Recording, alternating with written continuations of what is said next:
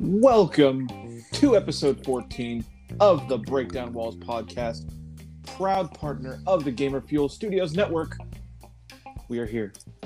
It is episode 14. The second MMO of the Breakdown Walls pod. Oh wait, that's Final Fantasy. The second MMO. All right. Sure. Oh yeah, right. Okay. I see. I kind of didn't follow that at first, and I was like, oh wait, let me think about this. Okay, I got it. Okay, all right. So we're the online only. Yep.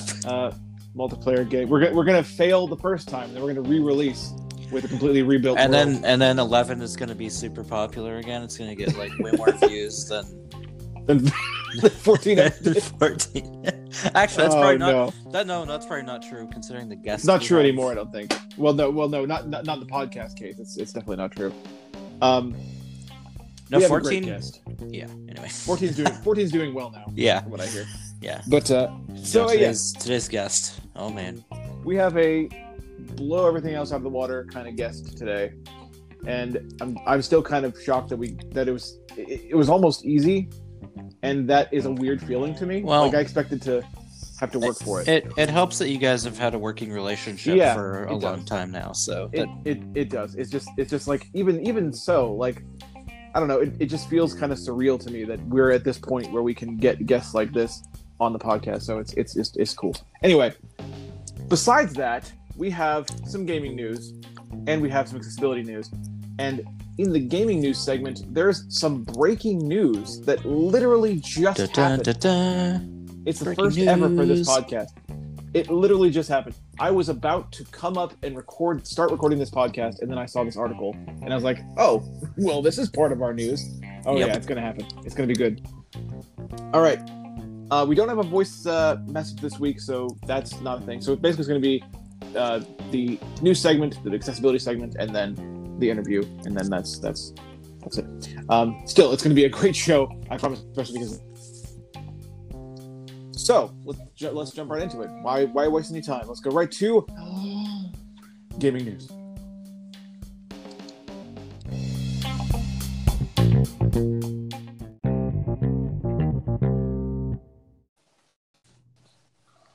All right, it's time to get into some gaming news topics. I want to get right into it. Good Lord, this is going to be fun. So I want to start off with the breaking news. I think that's a good way to start this thing. The breaking news. The article that I saw was from PlayStation Blog. It was posted by I saw a tweet from Greg Miller of Kind of Funny Games. And I think he said it in a way that is very fitting. I don't think it could be said better than he said it in his tweet. He effectively said, this is not word for word, but it's mostly word for word. With GameStop's blood in the water, PlayStation starts selling consoles and games directly from them. From GameStop? From PlayStation. What? So, basically, here's what we're getting at. GameStop is kind of going down the tubes. Yeah. They're trying to rebrand. They're trying to become a different thing. They talked about recently doing esports viewing events to try to revitalize the store.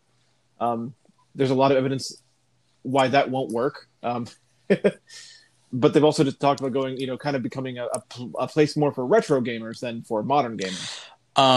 Have you heard about the way their store redesigns are? Like, I know they're more. They're not even. They're fewer games and more collectibles. I know that. And much. they're more. Well, they're also redesigning like the entire structure, like how their stores are structured, not just like less games, but they're more designing it around like it being like kind of a hangout spot and playing games and stuff. And seems that like makes sense with the esports thing they're talking about too. But not only that, I'm hearing that they're letting the staff get loosen up a bit. They're not hounding people as much with pre-orders and all that nonsense. Yeah. So I don't think it's going to save them, No, but I don't think so. It'll definitely put a Band-Aid on it. But for a the bit. point is, what this article does is actively cause them pain. Because I'm going to put it my own way here. With their blood and water, they're already in danger. PlayStation has decided to stab them just one more time. So if you go to PlayStation Store website before today, this happened just today.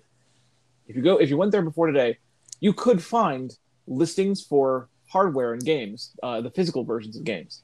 But if you clicked on them, they would take you to other retailers. Not anymore. Oh, I see. I see what you're getting. Oh. Yes. As of today, PlayStation is now selling Ooh. PlayStation consoles, PSVR units, and physical copies of games from themselves. I mean, it makes sense. It makes a lot of sense. Not only that, they're already saying, number one, the prices you're going to see will compare with other retailers. So you're going to see, if there's there's going to be sales on these too. It's not going to be ridiculous. Always $60, for a game. Blah blah blah. It's not going to be ridiculous. And on top of that, if you're signed into your PlayStation Network account when you make the purchase, you can choose 1-day express shipping. Oh. Okay, So that's cool. PlayStation is effectively saying, "Hey, GameStop, bro, don't worry. You don't have to worry about selling our games anymore. We'll take care of that for you." Rip. And you can still buy other things too, like you can buy codes as well for PS Plus subscriptions. Like if you want to gift one to someone, you can now buy codes from there directly. Oh, good. Yeah. It's good. It's good. I mean, it's good and it's bad. Like if you were someone who was holding on to GameStop, it's bad. But, GameStop was pretty well on the way to. Yeah. So you are on the way to destruction. Make your time. Yeah. So PlayStation is basically inflicting another fatal wound to Quote GameStop. an ancient meme. So that is today's first bit of breaking news. That literally just came out today. That's crazy. The PlayStation blog was posted today. So there you go. Breaking news. Nice. Breakdown Walls. Breakdown Walls podcast. Breaking walls and news. And the news. Oh my god. All right. So in fact, you know what? Now that I think about it, every single one of my 3 new gaming news topics is PlayStation related this week. Oh well. Anyway, well, I have a news story that is not PlayStation related. So. Okay, good. Okay, we'll get to that then too. So my second one is back to the next generation of consoles. PlayStation 5 is the going rumor now, and apparently there's currently a lot of evidence to back this up. The going rumor now is that on launch day, there will be a PlayStation 5 and a PlayStation 5 Pro. Not later, right there at launch. Is Sony Apple now? Well, that is kind of what... Well, the thing is, that's kind of what the rumor is based on. Because here's the thing. You kind of... The way you said that is kind of like a criticism, but here's the thing. That works for Apple. Yeah, like it or not, it does. It does work for Apple. It gives people multiple options right away, so they don't have to worry about upgrading their console later. If they want the beefier hardware, they can get it right off the bat. If they don't, then they can get for one. It worked. It's probably going to work for PlayStation as well. Yeah. But first of all, we don't actually know if this is true. It might be true though. There's a lot of evidence pointing to the fact that it's probably what's going to happen. And it kind of makes sense because a lot of people were speculating on the price of the PS5.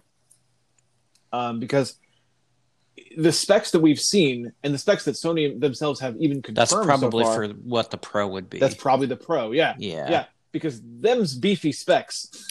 Mm-hmm. Them's beefy, all right. They are not. They're not. This is not like the PS4 load Pro times 2. they're touting. Yeah. You mean the no load times they're touting? Yeah, pretty much. Yeah.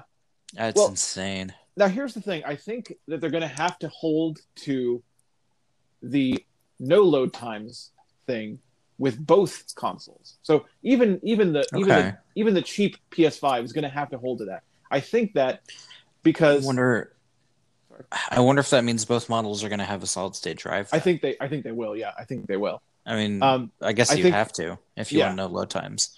yeah, because here's the reason I think that is because they've already talked about how having no load times changes game design significantly because Oh yeah. you no longer have to design around load times. Mm-hmm. So game developers for the PS5 are going to design around a lack of load times. So you cannot have an experience where there is load times. You know what I'm saying? Mm-hmm. Regardless of what console you have. So both the consoles have to have that. I think where they're going to scale back is probably two areas. The solid state drive's size is probably one, and the other one is probably the GPU. Yeah, Um, that makes if sense.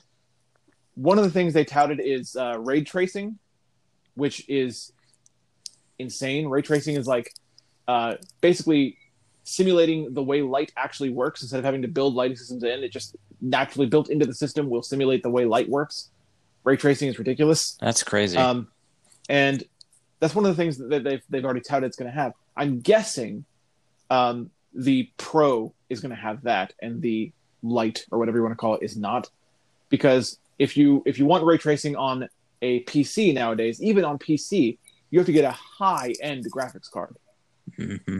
So I'm guessing that's a Pro thing. I mean, we'll find out. We don't know when exactly we'll find out, but the rumor of when we'll find out is February of next year. And speaking of February of next year, speaking of February of next year, good Lord, the State of Play event happened yesterday. This is the third thing I have. State of Play event happened yesterday. A lot of things were announced. Some of them were pretty cool. The Medieval demo came out. That was kind of neat. PlayStation Plus games for next month are MLB 19 and The Last of Us Remastered, which is good. It's really good. Nice. I mean, MLB 19 for free? Sure, I'll take it. Yeah. I'll mess with it. What the heck? Sure. I never bought it. Don't have to. I know. Now. I Cool. know. Liam messed around with Coach Mode in 20 and got some enjoyment out of it, and did some customization with players and stuff. So. Oh yeah. All right. Well, that's good. That's good. But everyone who watched the State of Play yesterday knew why they were watching the State of Play yesterday. Yeah, Last of Us. Okay. Let's Last just of be Us honest 2. here. Let's just be honest here. Everyone was watching the State of Play. Well, especially since they announced that they were going to announce. Yeah, they announced the announcement basically. Yeah. Even Sony knew why everyone was watching the State of Play. Even they knew. They're like, look, we just want you guys to be aware that it is going to be part of the show. And of course, they saved it to the very end, which is perfect. I mean, actually, I kind of like how that State of Play went. It went from the weakest to strongest point with things that dotted the middle. So, like, in between the Death Stranding trailer and the Last of Us 2 trailer, we got the what was that called? The After Party trailer. So it's like a middling game, maybe not going to be super popular, but I kind of liked it. It was like you have this big thing, which is Death Stranding, then you have this middling game that might be fun, and then you have the main event. Here's the thing you might like, and then here's the thing you'll definitely like. Right. Yeah, I think it was a very well put together State of Play. But anyway, to the thing, man, oh man, dude, The Last of Us 2 is coming out on February 21st, 2020. That this has been after a lot of controversy. Like, this has been not that's the wrong word. Controversy is not the right word. A lot of talk back and forth, just ongoing over and over again, back and forth. When's the release date? Remember, there was a time when everyone thought it was going to be released this year. Yep. And everyone thought it was going to be released. I thought that. Everyone thought it was going to be released the beginning of this year. And then it was moved, like, people was like, oh, well, no, it's going to be February of next year, which it turned out to be. And then I was surprised when they didn't announce anything at E3. Yeah.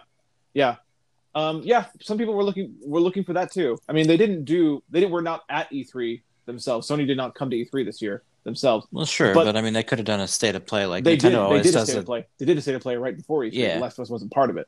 Yeah. That's what surprised people. Yeah. But yeah, so it jumped around a lot. It went from this year, the beginning of this year, to May this year, to the end of this year, to so February has come up before. Just to clarify, February actually came up a couple months ago. Like people thought, oh, it's going to be February. Then people started thinking, no, it's going to be May of next year. So, but now we have the actual real date, February 21st. And on top of that, some stuff came out after the State of Play was over. Neil Druckmann wrote a blog post where he clarified a few more things. And I think this is important to mention too, because if anyone was doubting, that this is going to be Sony's perhaps biggest release ever, doubt no longer. Because Neil Druckmann's post basically lets you know. First of all, there's going to be 3 editions. There's going to be 3 physical editions. There's going to be a standard, collector's edition, and an LE edition. The LE edition is going to come with, I guess, a 12-inch statue, as well as a vinyl of the soundtrack and a bunch of other stuff. Oh, that's cool. Pretty cool. It's pretty cool. Yeah, it's like going to be $200 though, just so you know. Yeah, nah. Collector's editions are cool, but they are I just I can't justify. They're definitely cool though. It's a cool thought. And there's some in-game stuff too that you get with that. And there's a digital deluxe edition as well for the digital people out there where you get digital versions of all those things.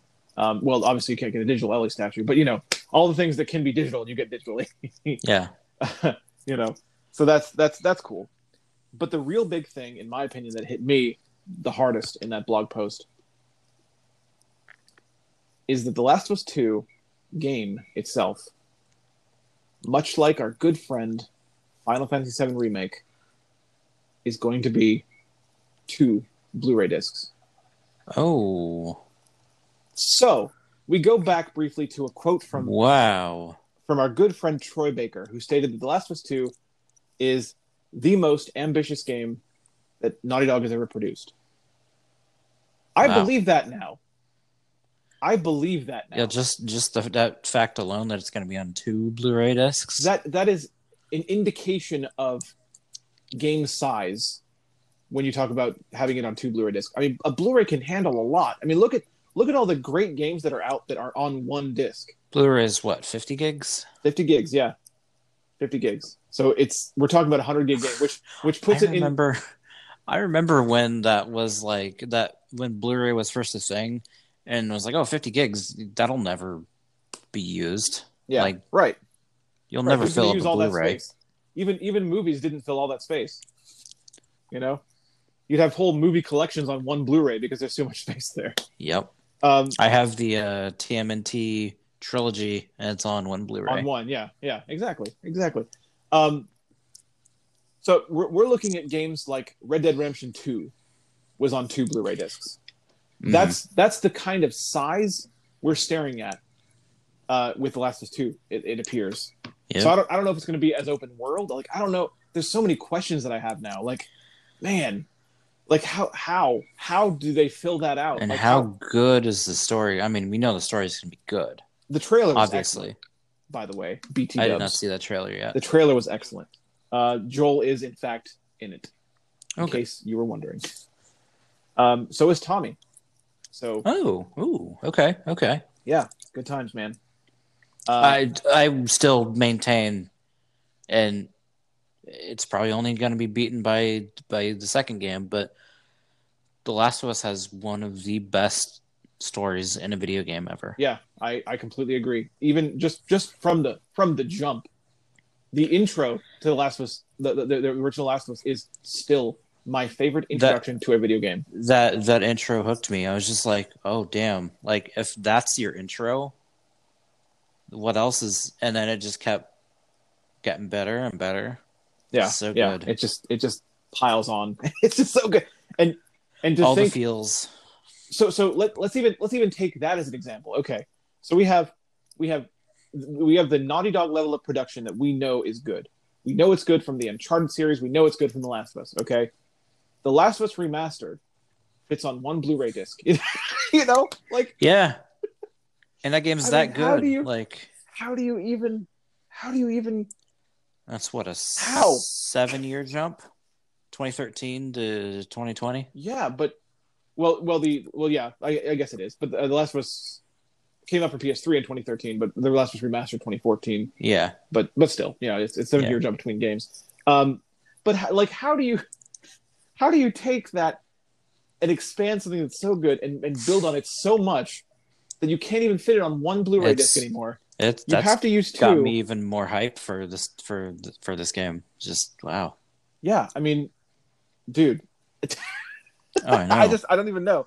Like, I know Misty's gonna jump on it right away because Misty's all about that life. Me and Misty have played The Last of Us 1 like So good. 3 times. so that'll probably happen again.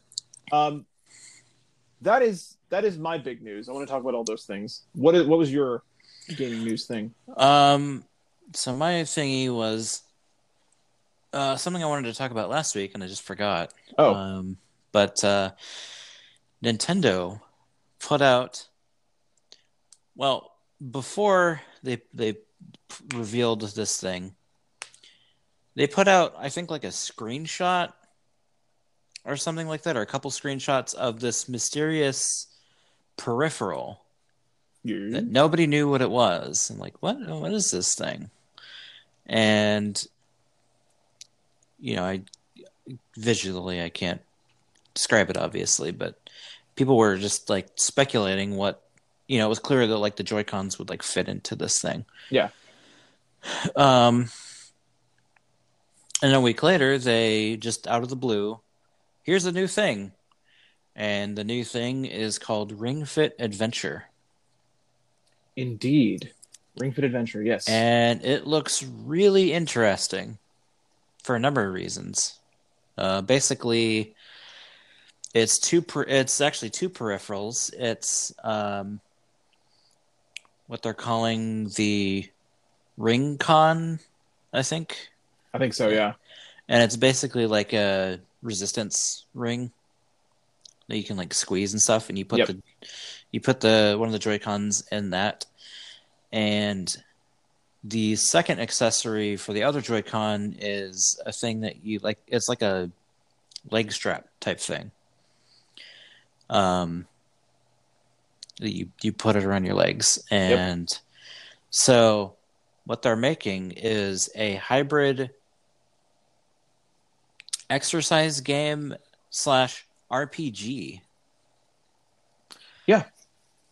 And basically how it works is you run around.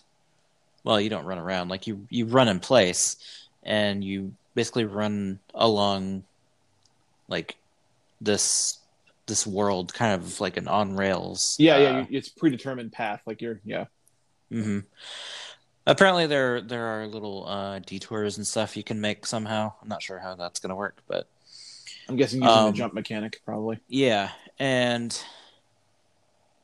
it's kind of nice how that works, actually, because it's just like you don't jump with your feet. You like push down on the Ring-Con to create like a wind that pushes you up. wind that pushes you up. Yeah. Which is good, like especially if you're not on the ground floor of an apartment, and you have to worry about noise, Right. That would be a little problem. And then you have turn-based battles, but they're not traditional, pick things from a menu. I mean, you do pick things from a menu, but the way you execute your attacks is different exercise poses. Yeah.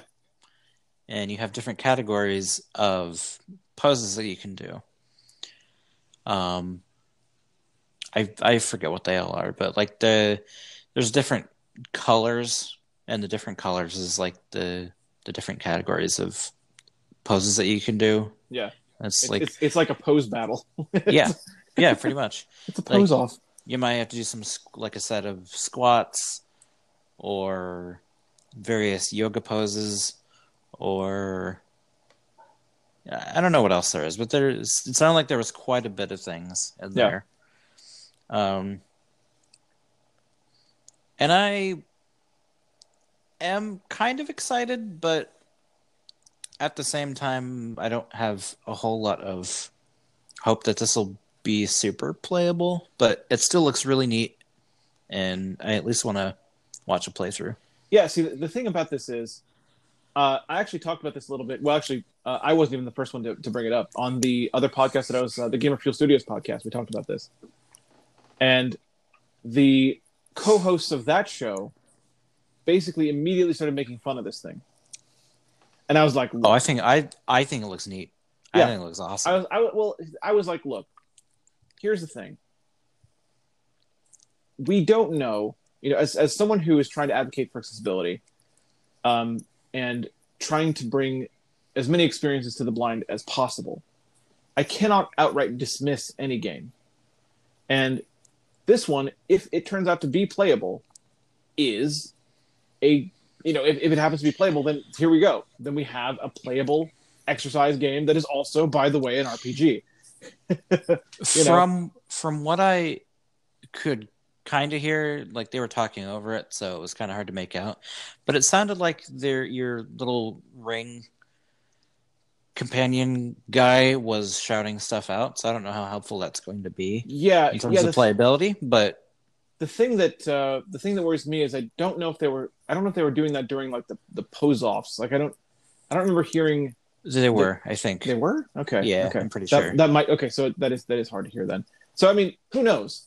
I mean, the Switch is kind of weird about accessibility. Like, yeah, they don't fully embrace it, and yet some games they kind of do. Like with 1-2 Switch. Yeah, 1-2 Switch is apparently fully accessible. I've never actually played it, by the way. I want to get it. I still haven't gotten it, but I'd like to at some point.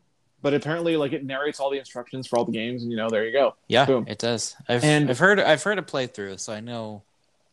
And there was another game recently. Oh, Smash. Yeah, Smash. Or no, sorry, not Smash. Mario Maker. It wasn't Smash. It was Mario Maker 2. Mario Maker 2 has text-to-speech chat in multiplayer. Oh. You see what I'm saying? Nintendo is so weird about it.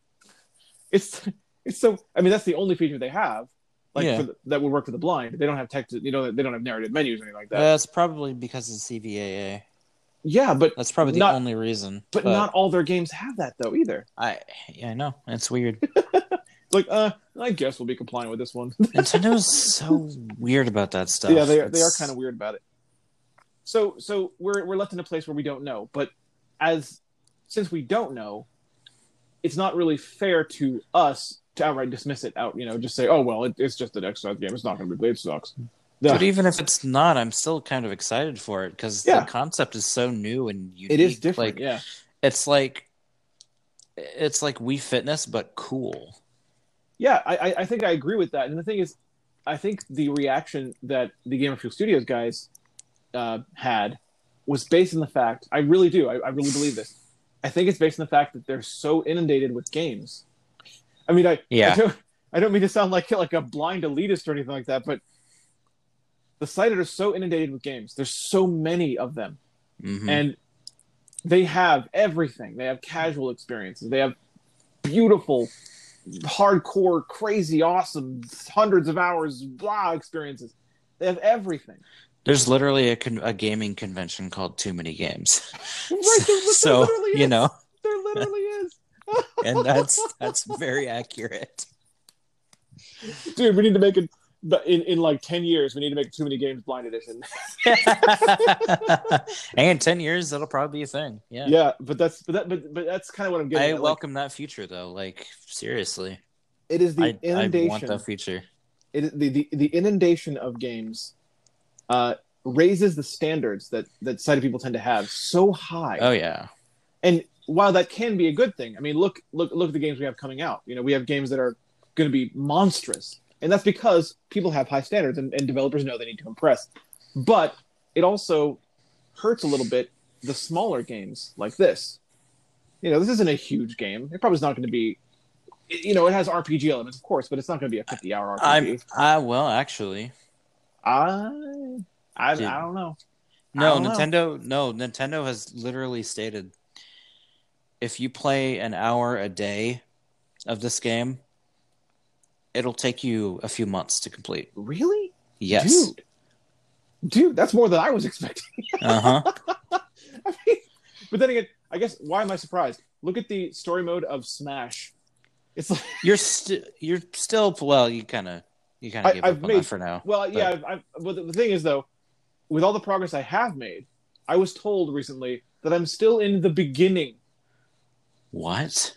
Yeah, What? Oh my God. Are you serious? apparently, the main map, the world map that I've been on for a long time now, is just the first world map. Oh my God. That's insane, dude. Smash, bro. Oh my God. Yeah. Wow. But that's gonna have to, what I need to do with Smash. I'm not saying Smash is dead forever on my stream, but I'm gonna need someone in there like Gary Shiggles who knows Who knows basically how the map works. Yeah, he knows the Smash map very well. He's been able to guide me through other places that I wasn't able to get through on my own. So I need him around. The dreaded power plant. Oh, I know the power, but at least we had him though for that. Yeah. And we made up so many words that day. Power friend, power pal, power guy, power buddy. Yep. It's so good. Anyway, so Ring Fit though does look like a neat thing. I don't know. I'm a big RPG fan anyway, so I'm just like very intrigued by this concept. It's definitely not a thing that I would pick up on launch. No. It's something that I would listen to a bit of a playthrough and establish in my mind. Okay, is this a thing we can do? Like, I'm really excited to check out an older game. Speaking of RPGs, it's kind of like this in a way, or like Ring Fit. I don't know if you remember the game Miitopia. I do not. Basically, it's a little silly RPG that's based on using Miis as your characters. Oh, that's cool. So you can have, you can literally pick, like, recast every character in the game as whatever you want. As a Mii. Mm-hmm. That's pretty good. But That's pretty cool. A lot of the stuff is automatic, and I'm kind of excited to check it out. I recently discovered that 3DS emulation is a thing. I don't know what rock I've been living under, but apparently it's been a thing for a while. Oh, all right. So I want to check out Miitopia and see how playable it is, and if it works. Yeah. All right. Well, cool. That was my thing. That was your thing. So that's all we have for gaming news. Good Lord, actually a long gaming news segment. Not a bad thing, certainly. This is going to be a long episode, though. I'm saying that right now. Oh, yeah. Oh, well. That's good, though. I think the people will approve. Honestly, yeah. The more we can, honestly, the longer we can make these episodes, honestly, the better. That means things are going well, Yeah. So, but yeah, let's move forward then. Let's get into accessibility news.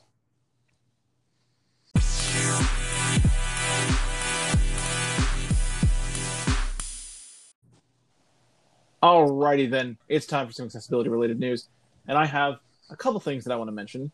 I think I want to let you take one of them, Sturlock, because you're the one who found it. I'm not going to take credit for it. Okay. We'll get to that though. First, I want to mention I want to talk for a little bit about the Inquisitor series, because they are approaching their fourth and final game, apparently, in that series, and they're fifth if you count Heartbeat, but I forgot all about Heartbeat. Oh wow. Heartbeat's weird though. I don't know. Anyway. Well, in a way, all those games are weird. But that said, they're making some bold statements about that game. Mm-hmm. And that company tends to do that though. I hate to say it, but that's kind of their thing. They like to oversell. I wonder sometimes if they themselves actually look around at the audio gaming scene and see where we are, or if they just make games and assume. I don't think they do. I really don't think. I mean, we're kind of blowing this out early, right? But like, I really don't feel like they have a grasp on the rest of the audio game market. Yeah, because they make these bold claims like they did with like their racing game, and it's just like, oh, this is super basic and not really anything. It's like, kind of strange. The way that Mhm. racing game functions is just kind of strange to me. Yeah. But anyway, that said, the Inquisitor games. I had kind of fun with Shinor though. Shinor was kind of interesting once I figured out how it worked. I never finished Shinor. I should probably do that again. I never finished that game. I did not understand for like 10 minutes how the crap that game worked, and then once I kind of figured it out, oh, you just kind of like, explore around the screen until you find stuff. Yeah. But the game was not very clear on how that worked for. Yeah, I never finished it. I should go back into that. It's all right. It's a fun like hour or two. So all these things said, though, the Inquisitor is, at least in my opinion, the best of this company's games. Yeah. What are they? Audio Game Association is what they're called. The developers. I think they're based out of Italy. They're based out of Italy. Yeah, that's right. They're Italian. The Inquisitor series is the best of their work. Yeah. Okay. So the first 3 games in this series are what you'd consider point-and-click adventure style games. For us as blind people, this means that they are menu-based. So if we want to use something in our inventory, we go to our inventory, we find it, we click on use. Think like Deja Vu, Uninvited, like the NES games, like Princess Tomato and the Salad Kingdom. Yeah. To go super obscure. Book of Unwritten Tales. Oh, Book of Unwritten Tales is that too? Yeah. Oh no, cool. not actually with the menu-based system, but it's another point and click. It's point and click, yeah. Yeah. It's not for blind people. Maniac Mansion. Yeah. But yeah. So games like that, where there's puzzles that are based around items you find, conversations you have, things like that. It's all even moving from place to place in the first 3 games. You choose that you want to go somewhere, and then it walks there automatically. You know what? Snatcher works that way too, actually. Oh yeah. Snatcher is a menu-based, point and clicky type game. Oh, okay. Which is cool. I have not heard of that game. That is one of Hideo Kojima's lesser-known games. But it's right. That's right. You mentioned it last week. I love that game so much. That's pretty cool. Mm-hmm. So that's how the first 3 games work, and that works for them. That system is nice. The games are, in my opinion, they're good. The voice acting, in my opinion, is over the top, but that's okay. I can get. It's almost part of the charm at that point, though. Yeah, it is almost part of the charm at this point. The 4th game, though, the bold claims. Let's talk about the bold claims they're making. They have claimed, and they did this to me in a mention on Twitter. They claim that the 4th game in the Inquisitor series is the biggest audio RPG ever made. So I think A Hero's Call would beg to differ, but they're claiming to go full RPG with this. Now, here is my concern. Now, okay, first of all, let me just say, if this claim proves to be true, holy cow, that's freaking awesome. Yeah. Okay, now, I'm not. Yeah. my concern here is they released a demo of the Inquisitor 4, and I played it off stream. The reason I chose to play it off stream is because I'm going to play the original 3 on stream before we play the 4th one. Yeah. And to be clear, no matter what, I will be playing the 4th one. But the Inquisitor demo came out. The 4th, it's called The Demon, came out with a demo, and already I'm concerned. The reason I say that is because they're claiming it's the world's biggest RPG, but they're from what that demo shows, there's no actual real exploration whatsoever. You can walk around, but you always have a place to go. You always have a place that you're supposed to go, and the game will continue to guide you to the place you're supposed to go. Pretty much. Oh. Like if you try to go off sides, it's just an invisible wall everywhere. So you have to go the way you're supposed to go. So you're just always on a set path. Then what's the point? You can the difference of course is that you're actually walking as opposed to clicking on places. So you actually move. You use the arrow keys to move around. Like with the first 3 games, you use a menu. Now you use the arrow keys. But I mean, if you're just always restricted to a linear path with nothing to collect or anything, I don't know. That's there are things to collect. But they are very, very, very close to the path. You know what I'm saying? So you'll be walking and you'll be like, oh, to your right is this thing. So you turn, you pick it up, you turn back down the path. See, that's where like I hear us calling like Manamon do it, right? Because like there's plenty of crap on the off the beaten path for you to plenty of reason collect. to explore, plenty of reason to just walk around in a place and try to find. There's secrets in both of those games. Mm-hmm. I feel like there's not going to be a single secret in this game. No, I don't think so. Because I was picking up. So when the demo started, I was walking through a house, and I was picking up things in the house that I had no idea why I was picking up. I had no idea why I had these things. Turns out there were items for a puzzle I didn't even find yet because it was later. I found the items first, then I found the puzzle I needed them for. And if that's the way the whole game works, there's not even going to be any mystery in the puzzle solving. That's because you're always going silly. to have the items you need. Wow, that's disappointing. Now, to go to a positive real quick, the sound production is pretty good, and if I'm going to give them credit for anything, I will give them credit. Their sound design is actually pretty good all across the board. Yeah, the music is pretty good. The voice acting is still over the top, but again, we've already said that's pretty much part of the charm. That's just kind of it's just like it's what you expect. It's still over the top, but there's also a lot more of it. Another positive I'll give you is there's a lot more of it. There's actual conversation. Well, no, never mind. There's conversations in the first game too, in the first 3 games too. But you have cutscenes when you enter every area that describe the area to you, and maybe something happens in that cutscene too. But it's meant as a descriptive tool, so it describes the whole area to you. Gives you a little cutscene with some music in the background. That's good. That's neat.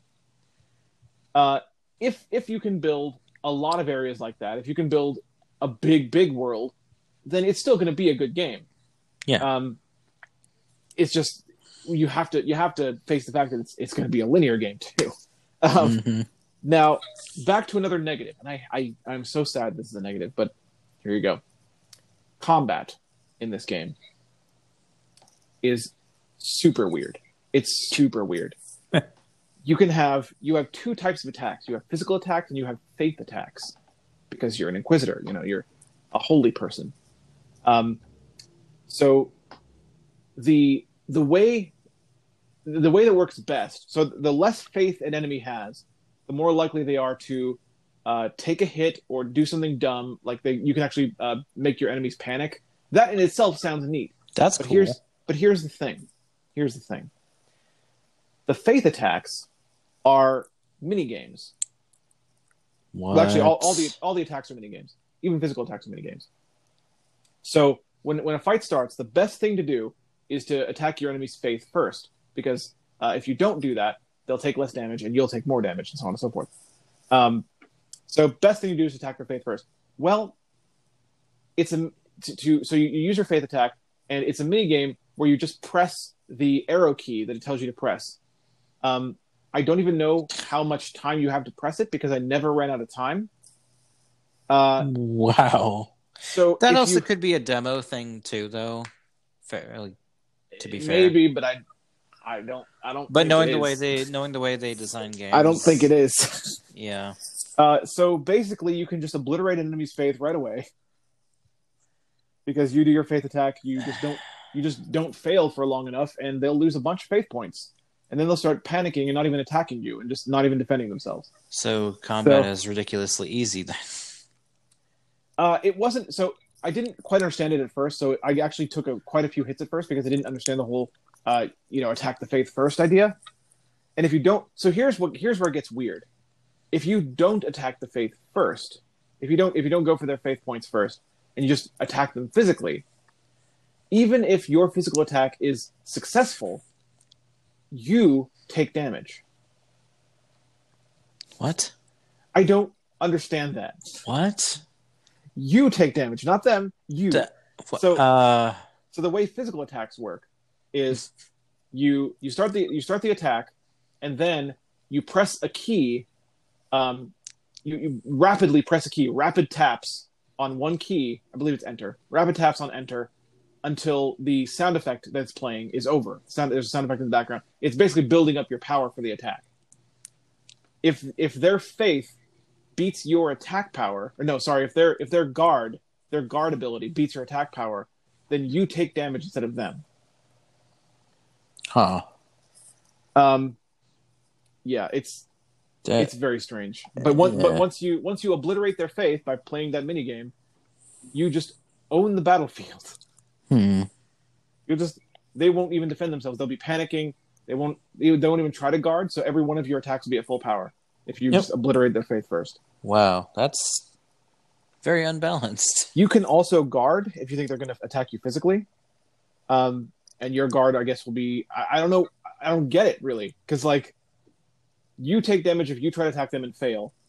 But you would also theoretically take damage if you try to guard them from their attack and fail.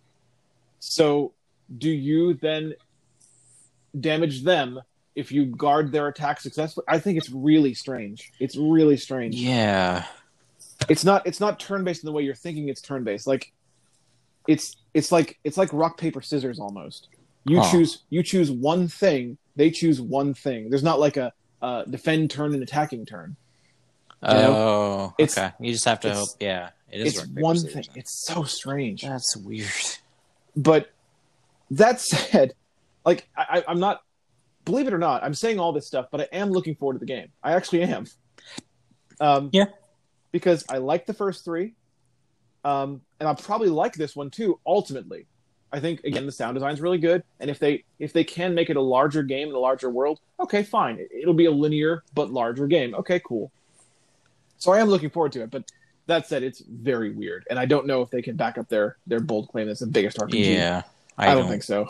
I don't see that happening. I have my doubt. The demo by itself, it's so weird. I had hope for a second because the file size for the demo is 1.1 gigs, and I was like, why is this 1.1 gigs? What? The demo takes about 40 minutes to complete, and it's 1.1 gigs. I mean, there aren't graphics in their games, are there? Either like they're just audio, right? I think they're just audio. I think so. Why? I don't know. Did you record all of your audio in FLAC or something like? Right. I mean, their audio is very high quality, again, to their credit, but it must be or something. It's got to be like all uncompressed, lossless, just FLAC, just. Yeah, it's got to be. That seems very. It's a lot. Like counterproductive. Like, why would you need a file size that big? Yeah, for a demo. But again, all that said, I'm looking forward to it. Here's hoping the final game is good. If it's not good, hopefully it's at least funny. Yeah, I mean, we'll laugh at the voice acting and something to. Oh boy, we'll laugh at the voice acting. Oh boy, you just wait. I almost said you just wait, chat. I almost just said that. I'm used to. You're so used to streaming. Yep. All right. So that's that thing. The second thing I want to talk about is actually really short because it's kind of strange to me. Falling Squirrel, the company that makes the Veil, which I played the demo on stream last week ish. They re-released their announcement trailer on YouTube. And the only reason I want to mention that is, I don't know why they did that. I listened to it very carefully. It's the same trailer they released months ago. So I hate maybe to just remind people, hey, we're still here. Maybe, but I mean, it was a new upload though. Like I got a YouTube upload notification that they had uploaded a new video. It wasn't like a tweet they posted. It was like they re-uploaded a video. So I'm wondering, and I hate to ask this, but I'm wondering if there's a new release date in the new video that is not voiced. Like it's just on screen a release date, which to me is a very weird thing to do. I feel like they would have tweeted that out though if that was the case. I actually usually pretty good about. Before we started recording today, I checked their Twitter timeline, and there's not even a mention of this. Yeah, but I got not just a notification on the YouTube app itself, but I got an email letting me know they uploaded. It says it wasn't a mistake. They re-uploaded their trailer, and it's not super news. I wish I knew why. That is a little bit strange. Because we want a release date. Now that we obviously know it's not August because August is over. We want a release date. September's almost over even. Yeah, September almost over. So yeah, we want a release date. So, I'm just I'm just a little curious about that. But that's my second thing. Now, the third thing I wanted you to bring up, because you're the one that discovered it. This is the thing you tweeted at me about. This morning? This morning. Yeah, that thing. So I saw this when it was originally posted, and I just kind of forgot about it because this came out before the game released. But Catherine Fullbody, which is basically a remastered / deluxe version of the PS3 game of the same name, just Catherine, has some interesting new changes, and one particular change that it kind of falls in with some stuff we were talking about last week, and I think the week before. It does. It has for people who may not be familiar with Catherine. Catherine is sort of a hybrid story adventure game / puzzle platformer. Mm-hmm. And so for the puzzle and platforming sections, they added what's called auto mode, where it will do everything for you. So you can just experience the story.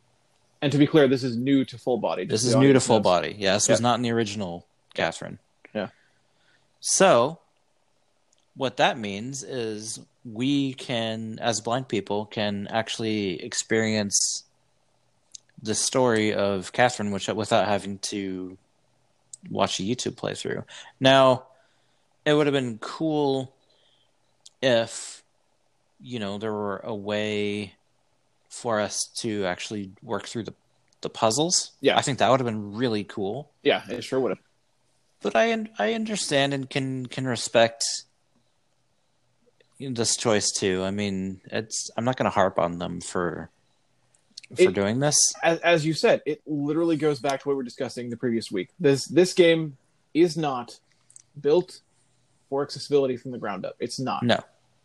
And when we like we discussed, when a game is not built from the ground up for accessibility, we'll take it if something works for us.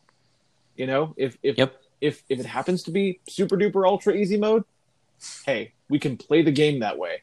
Yep. And let's be clear too, for the audience listening, there is still elements of this game that we have to play.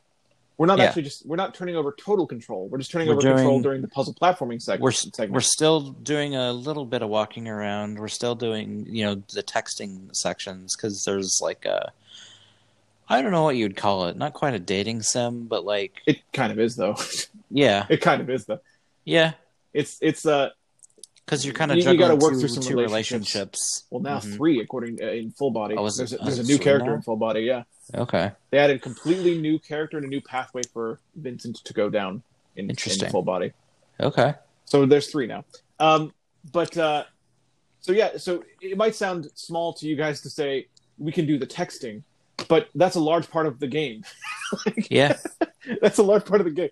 So the other cool thing that this game does, and I guess the original did it. I have no experience with the original. It did. A lot of the menus are narrated by the one and only awesome, amazing Jameson Price. Yeah, they are. And this was a thing. This is an example of accidental accessibility right here, because this was not done for the blind. It was done. No, it was done atmospherically. It was done atmospherically because Jameson Price's voice, if you've heard any of Catherine, Jameson Price's voice is all throughout the story. Yeah. He's basically your narrator. He's your narrator. He asks you questions along the way. So it's more atmospheric. It's not intended for the blind, but it just happens to be that most of the menus are narrated. Yep. So yeah, this was also true in the original Catherine. I remember that well enough. But I actually dismissed the original Catherine back in the day because of the puzzle platform. I was like, well, this sounds great, awesome. Oh wait, here's this thing you have to do. And the acting that I heard he skipped a lot of the stuff in the recording. The acting is good. The acting seems really good. I mean, it's top level voice talent. Believe it or not, Vincent in Catherine is considered to be, believe it or not, one of Troy Baker's top 10 roles. Really? Yes. And he's done a lot of stuff. He's done a lot of stuff. So I guess it's, I mean, from what I heard, it is good. So I guess it's that good.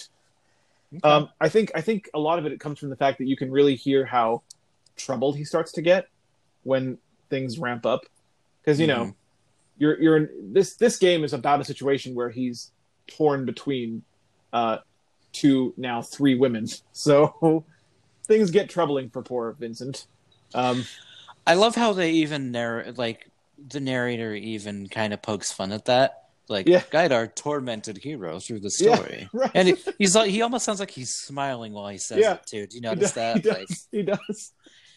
He has a little bit of a smirk on his face. So when he's saying that, it sounds like. Yeah, I agree. But yeah. So I read the comments on the post about this, and I saw there was a commenter that said, we don't need this. Make accessible, you know? And I hear that person. I do.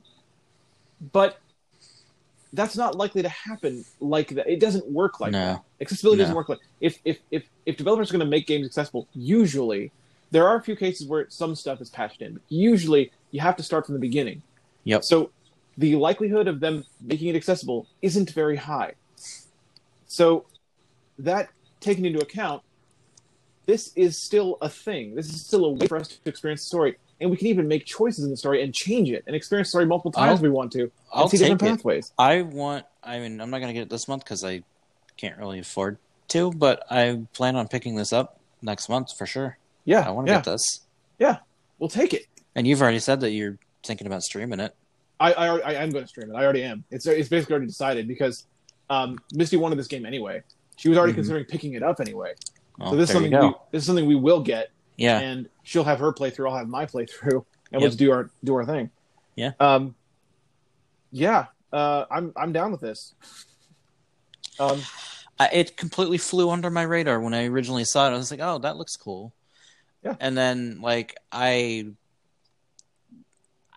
don't know why. I was thinking about picking up the demo, and then I guess I just got distracted by other things that were going on, and I just completely forgot about it. Yeah. And then I found it this morning. I was like, "Oh, wait a minute! This just came out, didn't it?" Wait a minute. Yeah, I think it came out at the beginning of this month. September 13th, I believe it came out. Yeah. So. Yep. So, there you go. I mean, it's a game that through a design choice, it's really no different than like Resident Evil. It's Resident Evil 6. It's an accidental design choice that happens to work in our favor, and we're taking advantage of that to play it. So, yeah, I'm happy to do it. I think it's going to be fun. I'm excited. Of course, I'm probably going to make jokes while I stream it, like, "Oh man, I'm so freaking good at this! Look at me go!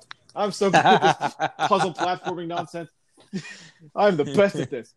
I'll probably do that on stream. But oh man, did you see the way I put those blocks together? Oh. Yeah, you couldn't put blocks together like that, could you? That's what I thought. Yeah, make that stairway.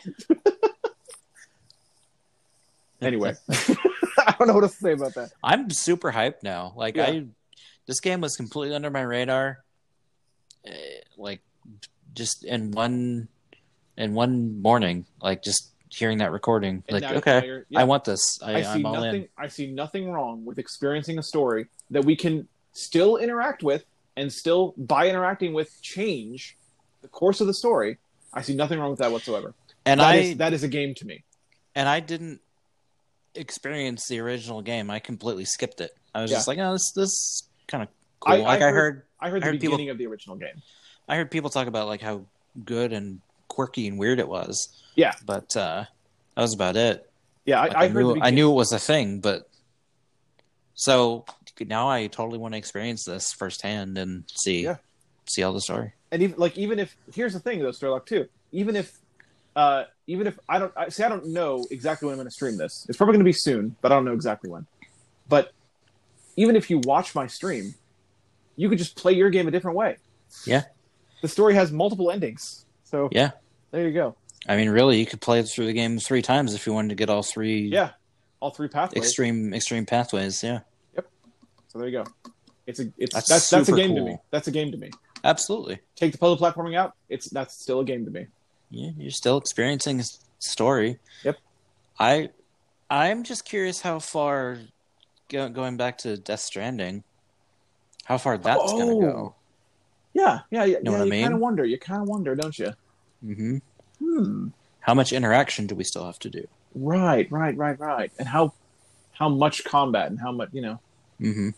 interesting. Now, there's a lot of things in Death Stranding that could be, I don't know, maybe troublesome because there's like 9 stats that you have to watch, and like jeez. there's a stat for how your blood level is and how Whoa.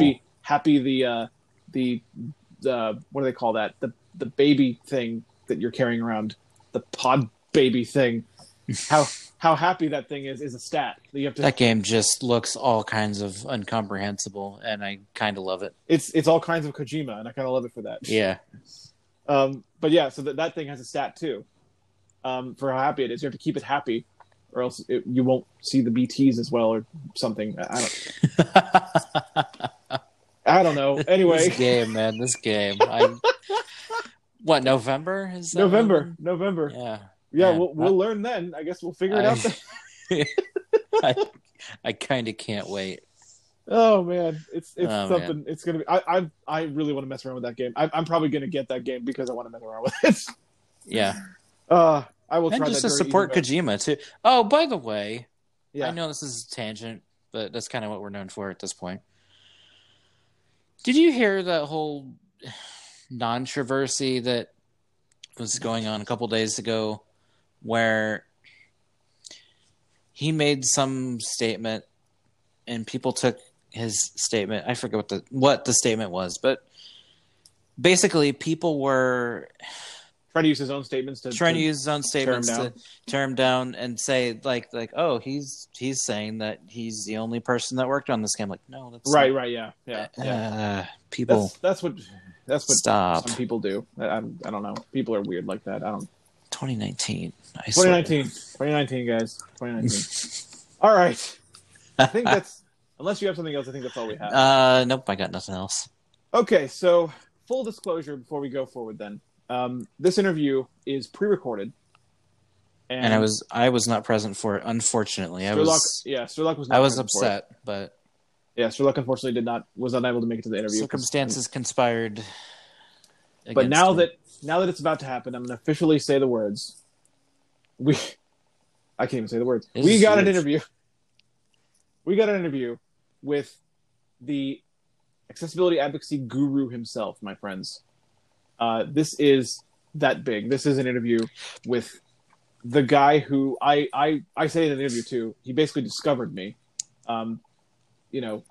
Misty was the one who started me on the path that I'm on, and he was like the catalyst. And I say that part of the reason you are where you are today. Yeah, I would say. he is. He is 100% part of the reason I am where I am today. Back in GDC 2014, I met him for the first time. A lot of disabled people of all types know of him, have talked to him. He is a tremendous advocate, and he's not even disabled. Ladies and gentlemen, that is pretty awesome. He's one of those rare individuals who advocates for things that he does not himself experience, and it's tremendous. And he's amazing at it. He does a fantastic job in all forms of disability. Ladies and gentlemen, we got an interview with Ian frickin' Hamilton, and yeah, it's good. The man, the myth, the legend. The man, the myth, the legend. It's good. And I'm not even saying that jokingly either. It's just like, oh, okay, this guy's actually like got a lot of clout. He's got a huge amount of clout. Even more than you might think. Even there, he has apparently seen things that I haven't seen, and you've seen some cool stuff. I've seen some cool stuff that I can't. That you still can't talk about. But he apparently knows about things related to blind accessibility that I don't know, which means he's got a lot of freaking clout. Wow. Anyway, let's get to it, guys. Interview time. Ian frickin' Hamilton. We'll be right back with the outro.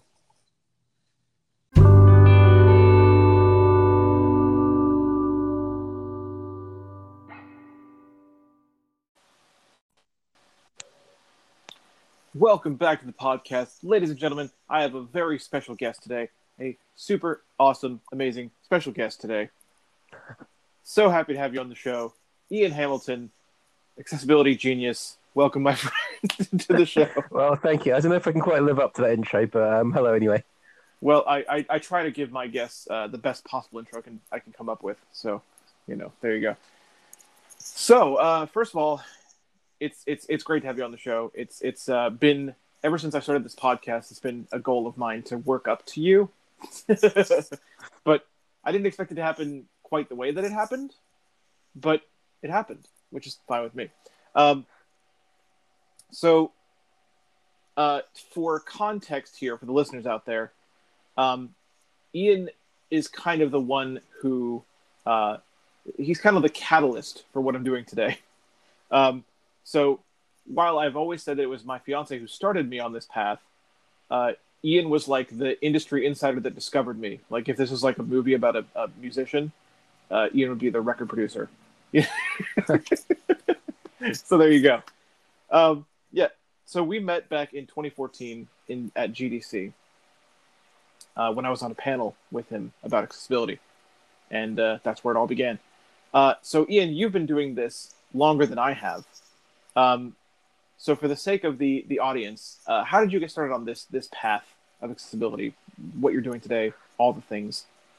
Well, it was kind of a 3-step process. So I kind of started when I was working for the BBC, and I was there working on their kids' games, so like Teletubbies and Bob the Builder and all that kind of stuff. Yeah.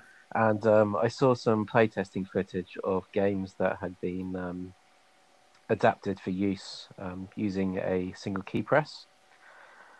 And the reason why this had been done on these kids' games was because if something can be accessed with a single key mapped to an accessibility switch, which can be anything from like a button attached to a wheelchair headrest to a tube you blow into to all kinds of stuff. It's exactly the same kind of tech that Stephen Hawking famously used. So anyway, I saw this testing footage, and basically when I was a kid myself, when I was at school, the school I was at had an exchange program with a special education school, and I'd seen preschool kids with this kind of level of motor impairment who were pretty much just lying there at the back of the classroom being cared for, like passive participants in classroom. Right. And then through this relatively minor tweak to how the games were designed, these same kids were like laughing, smiling, playing, doing exactly the same thing that all their classmates were doing as equal participants in that little mini society. So that was the first step, really. That kind of blew my mind because BBC is pretty up on their accessibility anyway. Yeah. Up to that point, it was just kind of like, here's a list of guidelines you have to be familiar with. That was what really drove it home to me, actually seeing firsthand what the human benefit was. Seeing that actually the day-to-day design decisions that we make can have a really profound impact on people's lives. So that was the first thing that kind of opened my eyes a bit. Yeah. Second thing was basically as the years went on, BBC also acts as a publisher with lots of external studios. So I was in the position of being design sign-off for all these various different games that all these other companies are making. And I just kept seeing all these companies that were putting so much polish and hard work into really small details of their game to make it a tiny bit better. Yeah.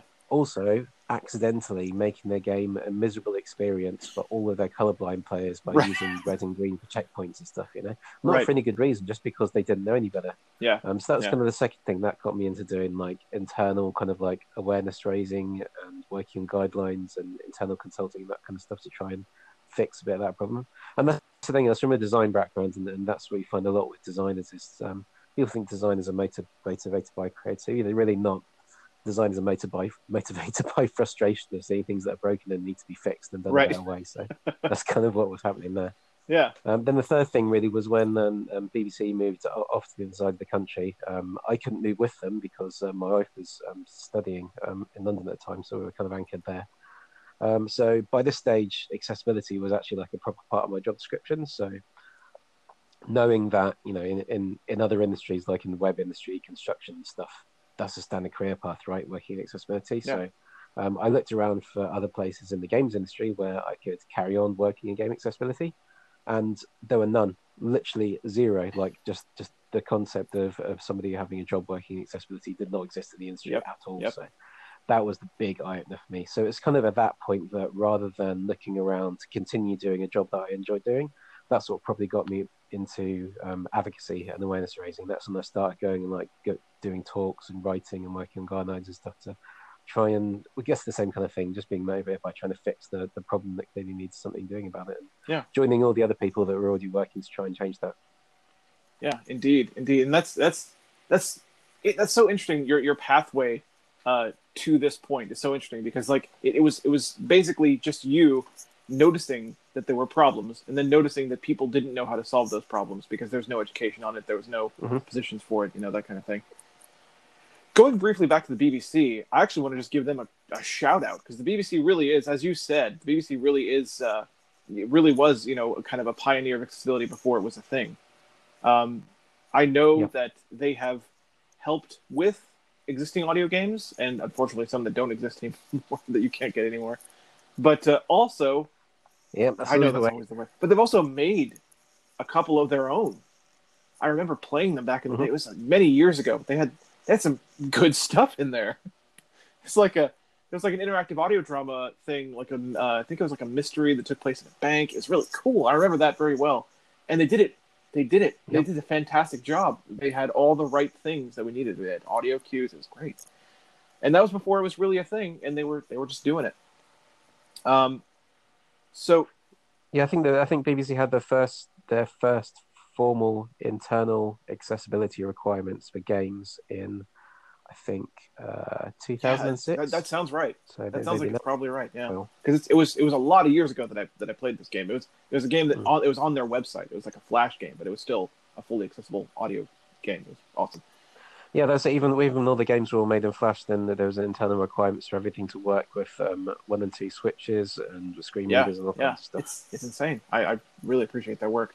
Anyway, so one of the ways I wanted to frame one of the questions I had for you is, so Ian, do you remember 2014? Is it possible to remember the time when 2014 happened, when we were on that panel for accessibility at GDC, and there was, there were people there, there were a few people there, and they were listening, and it was good. It went well, but even then, how different was the landscape of accessibility even that day? It was so. Yeah, well, even just looking at that, looking at GDC as an example, it was literally exponential. So we're actually going further back in time to when would it have been? I think probably more like was it about 2010 or something like that?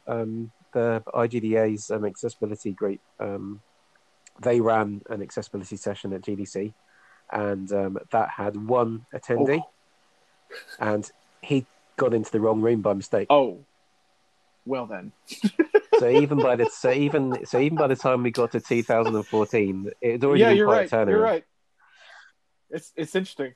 So it's and every year it's exponential. That's the thing. So like 1 year there was like a dozen people in accessibility sessions. The next year there was 20. The next year there was 40. The next year there was 80. And literally doubled. I think we had about 20. And then it was. I think I recall. Yeah, exactly. And it changed quite a lot as well. The demographics that were in the sessions as well. Because back when we were doing that panel, the people attending were primarily indies and academics. So it was another couple of. It's more like kind of like 2015, 2016 that you started getting interest from AAAs coming to the accessibility sessions, and now that's the scale has tipped the other directions. Now is So I think the one that we month I think currently around something like probably about 50-60% of the attendees are from the big studios, which is enormous turnaround. Yeah, it's tremendous how much this changed. And the reason I wanted to start open with that is mostly because I still remember going back to 2014, not the panel itself. I remember the panel itself very well, but besides the panel itself, I remember so well going onto the GDC show floor and trying to be the guy, trying to talk to developers about accessibility on the GDC show floor in 2014. And I got all the things that I expected to get back then, which were kind of a little bit of ridicule, a little bit of laughter, a little bit of that's not possible, and things are just so different now. It's so different now. Um, Yeah, I had all exactly the same experience as well. I did the rounds of that. That's what I immediately started doing after I finished up at BBC. So from that would have been yeah, like 2011 and 2012, going to all the conferences, going around the show floor, like trying to corner some poor developer in a bar at yeah, the event afterwards and bend his ear, and just working on individual people, just trying to like gradually like persuade, even just because that's the thing, like even if you can manage to persuade one person that it matters, that person will then go and speak to other people as well, so it multiplies. So I think even now, even those one-off individual conversations people yeah. have are still really important. Literally every single decent bit of progress that's ever happened in accessibility is because some people have had a I can conversation. attest to that personally. I mean, almost every day I'm being introduced to new people, that are like, "Oh, you're a blind person that can play games, huh?" How do I make this work? But that's the thing. That's the difference. People are curious now. Yeah, People are people are saying, "How do I curious make now. it work now?" That's a Yep. huge difference from even back then. So I can only speak to obviously my own, my experience when I started back in 2014. And I But think that's only going to snowball as well. Hey, technical difficulties, aren't they great? Aren't they just the most wonderful things? Always the best. How far did we get to? I think I was talking for a while after it was cut off.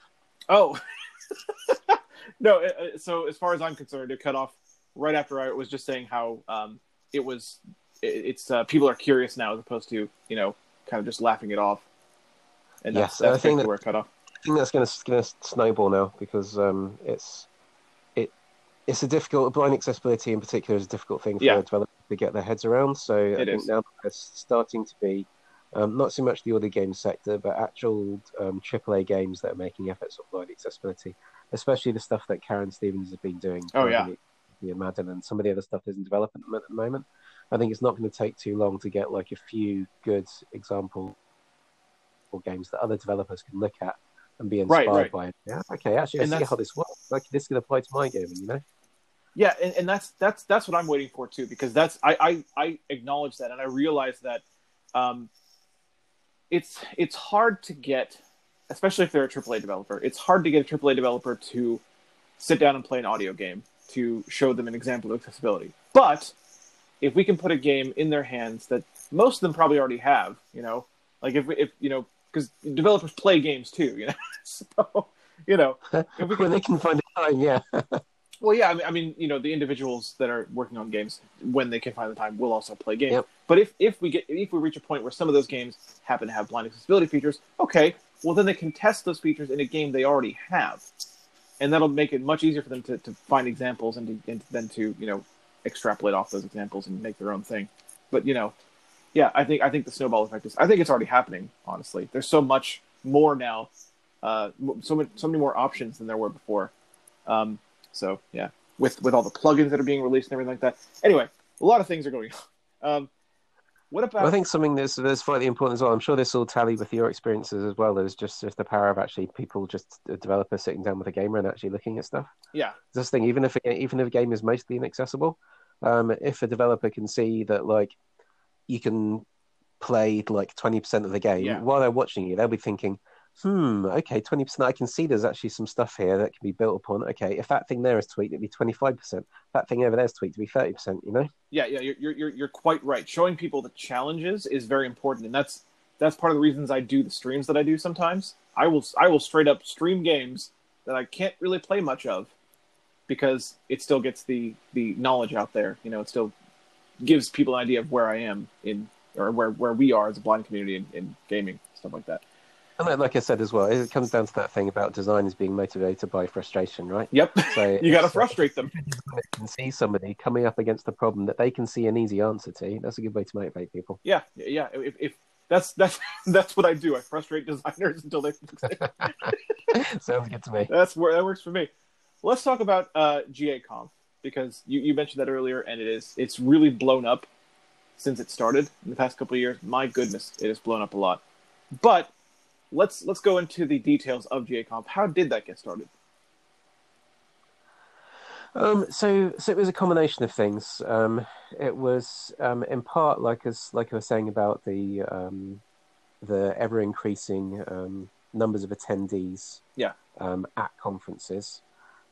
It was partly driven by frustration as well of the inaccessibility of conferences.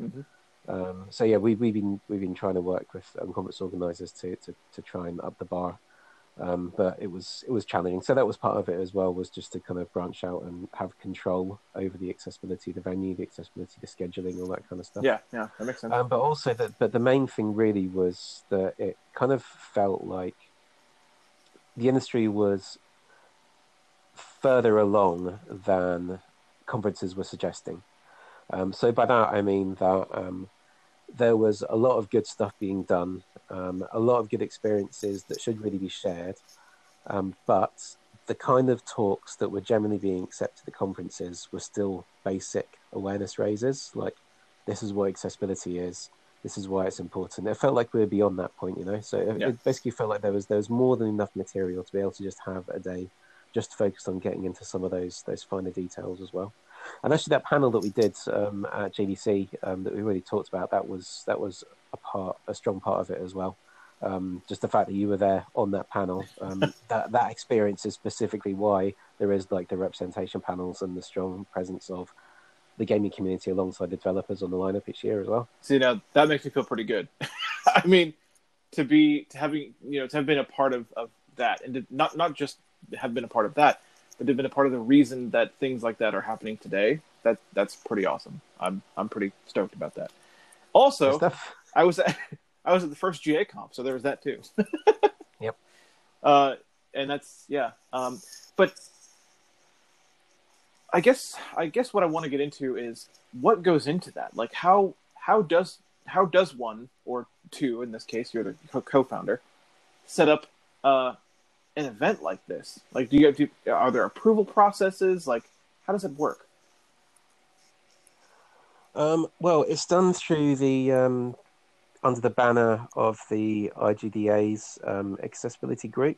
Okay. But it's light touch, so the organisation isn't really handled. It's basically. Also, it was myself and Tara who did all the organising, and Tara's husband Max is on board with that as well. So he's taken on the kind of like managing the payments and handling suppliers and that kind of stuff. Then we have our volunteers and stuff who do the running the show on the day.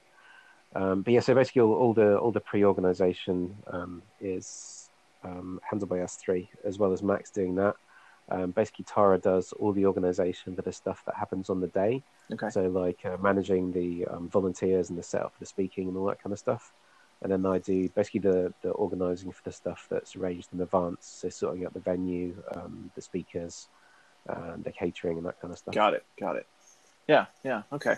It's just, that's kind of a point of curiosity for me, but I kind of think that it's something that listeners might be interested in. Like, here it is. We have our own accessibility conference. It exists now.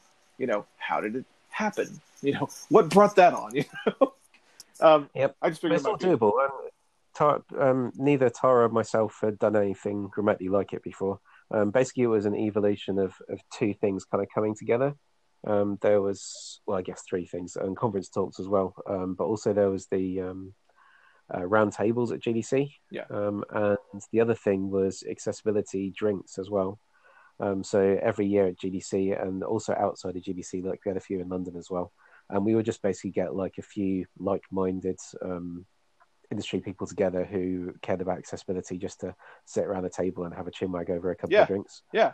So it was basically expanding that out. So basically that's the evening event. We just basically expanded that down through the beginning of the day and included some talks there as well. Yeah. So it's kind of a gradual evolution of a few things kind of coming together. It's so strange. Up to that point, that's the most that we've done. Like we organised some people getting together in the pub. So it's possible. You don't have to be have expertise in running events to be able to pull it off. It's so interesting how many little things came together to bring GA-Conf to fruition, I guess is the word I'm looking for. Yeah. So many little things. And now you have multiple events. I mean, we started with one, and now you have multiple events in multiple places. And yes, unfortunately, I've only been to one, but I assume that the attendance has been really good at all of their other events as well, because accessibility, again, is just expanding, exponentially over and over again. So I assume that it's gone well. I've heard good things. So, and I've watched some of the presentations from GA Comps that I haven't attended. So, Yeah, Yeah. so it's looking like this one that's coming up in London next month is looking like that's going to be a sellout quite comfortably. Oh, good, Which is the first good. time we've reached that. So. That is great. I'm super happy to hear that. I'm sure the audience will be as well. That's awesome. So next up, I only have a couple more for you. Next up, I have like kind of a 2-in-1 question. We've kind of already touched on this a little bit, but I want to kind of delve into the idea. Where do you think? Actually, let's focus it. Let's focus it. We are approaching the next console generation. How do you feel about that? How do you feel about what's your impression of where accessibility is going to be when the next console generation comes out? Because we know where it is now, but what do you think about the future of consoles? Oh, yeah. So that's an interesting question. So I don't think I think I can talk about hopes mostly for it. That's because fair. Even if I did know things about what might be going on with the next generation, I would be lying to you and tell you. I know. So, I know. As always, it's hope. There's hope that it's going to be. Well, I'd hope it's going to be a dramatic increase from what's been before, because it kind of seems taken for granted now that consoles have got accessibility functionality, but it was only like halfway through the current generation that the first ever console had an accessibility feature on it. Yeah. It evolved pretty quickly. Now every single major gaming platform has system level accessibility functionality. Even the Nintendo Switch as well, as of last year, I think. Yeah, they do have some stuff, So Xbox, PlayStation, Vita, Switch, PC, Mac, iOS, Android, every gaming platform pretty much has got accessibility functionality. And it wasn't so long ago that it was just pure wishful thinking, the idea that a console would ever have accessibility features, you know? Yeah, I know. Believe me, I grew up that way. Yeah, right. The things that turnaround has happened within the current console generation. The next console generation, obviously, hardware starts to be designed a long time before it's released. Right. But we're going back like 4 years ago now. So the next generation of the consoles that's going to hit was in the early stages of development when these companies start having these pivots towards accessibility. Yeah. So the potential is there for them to be able to do much more. Yeah. I can only hope. But I mean, this is my hopes for for when the Switch came out, because with all the various different sensors and stuff there are in those controllers, there was so much potential for there to be amazing accessibility stuff happening with it. Unfortunately, that's been largely unrealized. That all that potential is still waiting there to happen. Yeah. So hope doesn't mean it's necessarily going to happen, but the potential's there at least anyway. Yeah, I like that answer. I like that answer because that's kind of we're kind of on the same. We're kind of vibing the same way with that answer because I kind of see it like with the way accessibility is expanding and the people that I've spoken to and the things that I know and things like that. I just can't see less or even the same amount of accessibility. I believe that it's going to be more personally. I just believe we're just, the snowball effect is going to not only affect individual games, but also the systems that you play them on. So, I believe there will be more as time goes on, just more and more and more. And I'm looking forward to it. I can't wait for the next console generation. I wish it was happening tomorrow. One more of these things, I promise. Yay for technical difficulties again. Anyway, so you're pretty much caught up. You sent me a message that said the last words you heard, but I wish the next console generation happens tomorrow, and that's the last thing I said before we lost the connection. So there you go. You haven't missed anything. But I'm really looking forward to it. I think it's going to be a wonderful, wonderful time. It already is a wonderful time to be a gamer, but I think the next console generation is going to skyrocket it into the stratosphere. So yeah, well, I think an important thing to bear in mind with it all is consumer expectations changing. Every time there's a growth in the amount of accessibility, that just means that it doesn't take very much time at all for people, and it shifts from people being eternally grateful if something small is done to expecting that to be done and waiting for the next big thing. They're saying going to grow. Yeah. Yep, I believe it. All right. Well, the last thing I have for you, I promise this time, is basically I like to take a second at the end of an interview to give the floor to my guest and say, promote whatever you want to promote. If you want to let the audience know where they can find you specifically, that's cool. If you want to promote anything that you'd like to promote, that's everything's cool. So the floor is yours, sir. Well, I guess we've talked about the conference quite a bit. All of the talks from all of the previous editions of the conference are all online for free. So if you go on YouTube and look for an account, that is IGDA-GASIG. All the previous talks are available under that account. And on the 21st of October, if you can't make it there in person, all the talks at the next edition of the conference are going to be live streamed for free as well. That's awesome. Isn't that the first time we've done live streams for that? No, we had it working last time as well. Oh, so wow. Last time was the first time. I totally missed it. Wow, I didn't realize that. Okay, well, that's great. That's fantastic. Okay, anything else? Because the last one was in Paris. Yeah. And I don't know how much you know about this, but France, more so than a lot of countries, is very, very protective over its language. You can't really do something in France without it being in French. I mean, to the extent that even if you listen to the radio in France, there is literally like a percentage of songs that have to be in wow. French. I didn't know that. So you get artists and stuff who are deliberately do French versions of their songs just so they're guaranteed to get airtime in France off it. Wow. Anyway, yeah. So we had this with the conference. Though we can't really have a conference in France without it being in French. So the live stream had to be in English and French, and the captioning and the sign language had to be in French as well. So we had a crazy technical setup. Basically, we had the audio being recorded down the front. That was pumped into a room at the back where somebody was typing it into French. Oh, wow. French translation was then beamed back down to the front again and displayed on the TVs, and also displayed as captions on the screen. And the written version was then pumped next door into another room where somebody was reading it out in French as well. So it was a pretty full-on setup. What a setup. Yeah. That was all Jerome Dubai who was doing that, so all credit to him. He managed to pull it off. I'm not going to lie, I was a bit worried, but it all went off without a hitch. Yeah. It'll be a bit more straightforward this time. That's pretty great, though. That's pretty great. Yeah, especially because for all the viewers we had in France. Yeah. I mean that was a big deal as well because of the academic connections that there were with the edition of it that was in Paris. So being able to have students and stuff at colleges and universities in France who were able to tune into it's pretty nice. Yeah, and that just the more the merrier in all these things. So it's exactly, and that's the reason for the videos going up. That's the reason for the live streams going up, and it all being done for free. Because basically, the money coming in from the ticket prices is so we can run the event. Yeah. Apart from that, the whole purpose of the event is to spread knowledge and spread those experiences. So that's the reason for the recordings and the streams going up for free, just to try and get the word out as widely as possible.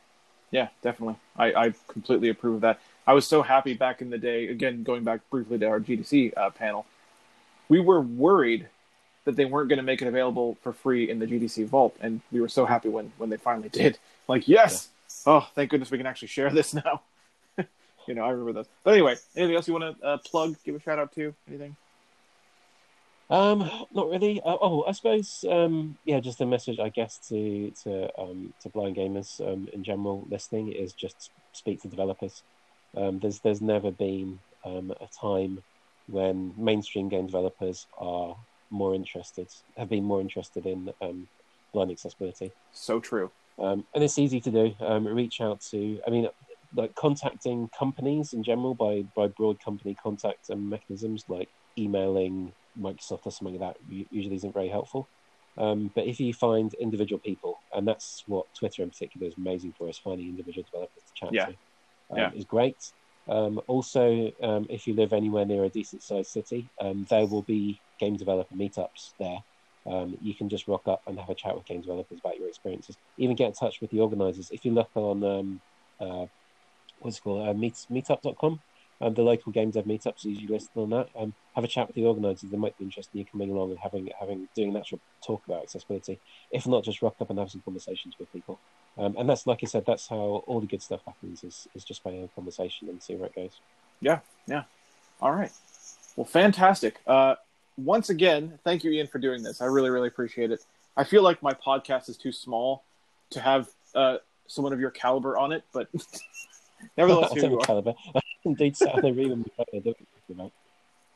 Well, I hold you in high regard because you helped me out a lot with doing what I do today. So, all right. Anyway, thank you again for doing this. I appreciate it. The listeners appreciate it. Have a good one. Thank you for having me. Yeah. You're very welcome. Anytime. If you came to me and be like, "Hey, I want to do another episode," I'd be like, "Yeah, okay," immediately. No, thank you again. I will probably be chatting with you as the years go by, many more times. But for now, have a good one, sir. Yep. Nice one. Cheers. Yep.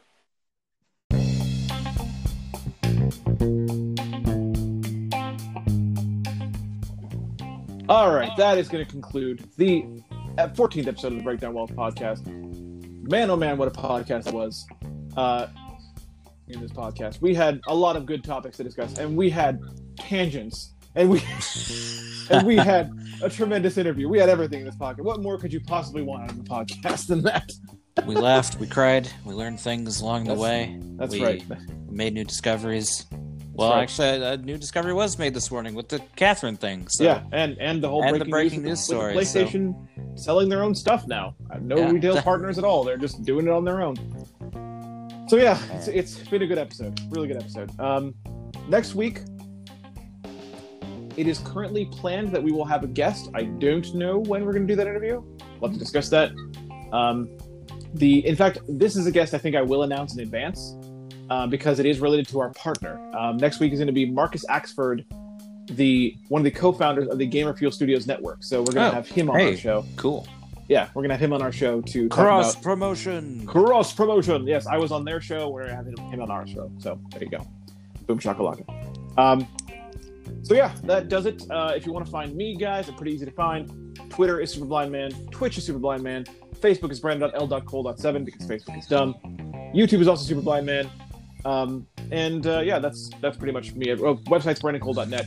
And of course, you can join the Breakdown Walls crew at breakdownwalls.net/Discord if you'd like to do that. And an easy link to share with your friends for the podcast is breakdownwalls.net/podcast. Easy to share, easy to remember. Breakdown Walls is awesome. Sturlock, what about you? I am pretty easy to find as well. I am Sturlock on everything. That's STIRLOCK. Twitch, Twitter, YouTube. I think those are the main three. Yeah. All right. Cool. All right. Well, that's going to do it for the 14th episode. We will see you next week for episode 15. My goodness.